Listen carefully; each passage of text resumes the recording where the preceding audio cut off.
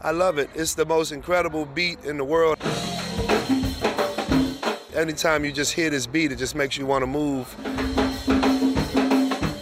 I can't imagine me having a life without go-go. I just always loved it.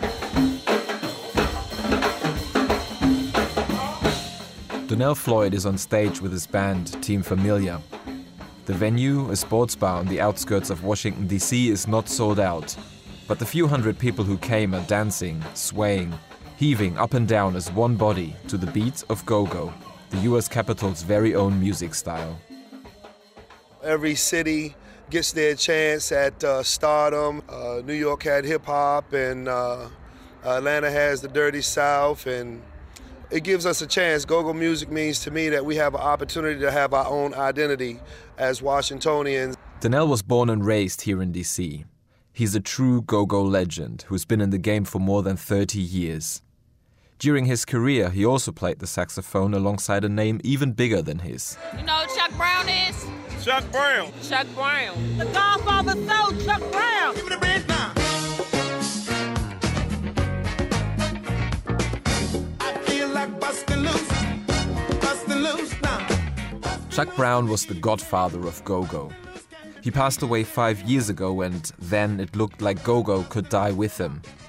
The number of bands and shows had dwindled. Many traditional go-go venues in central D.C. had closed down. For the last 20 years or so, D.C. has been undergoing extreme gentrification. It's been rapid, it's been aggressive. The black presence is being erased in the city. And I think it's very important that that does not happen to go-go. That's Natalie Hopkinson, who wrote a book on go-go. She says it's under siege.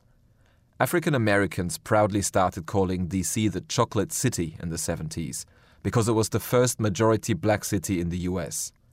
But by 2011, the share of black Washingtonians had fallen to below 50%.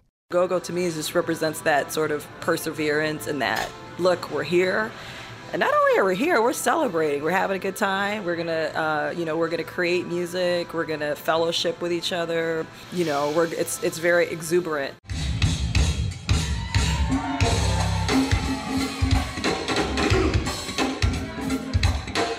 For now, the conga beats are still rolling in D.C.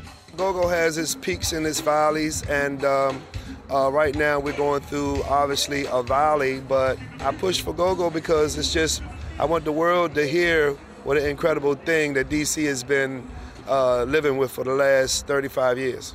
And soon, Donnell will finally get the chance to do so. He and Team Familia will take go-go out of D.C. to Africa. We were invited to play for the king of FA Nigeria, and we're extremely excited.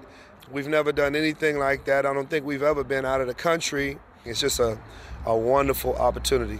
So whatever people say, DC's go-go artists might have been a little bit down, but they are definitely not out. After all, go-go is called go-go because of its beat. That go-goes on and on and on and... They say we couldn't do it, but we get it done.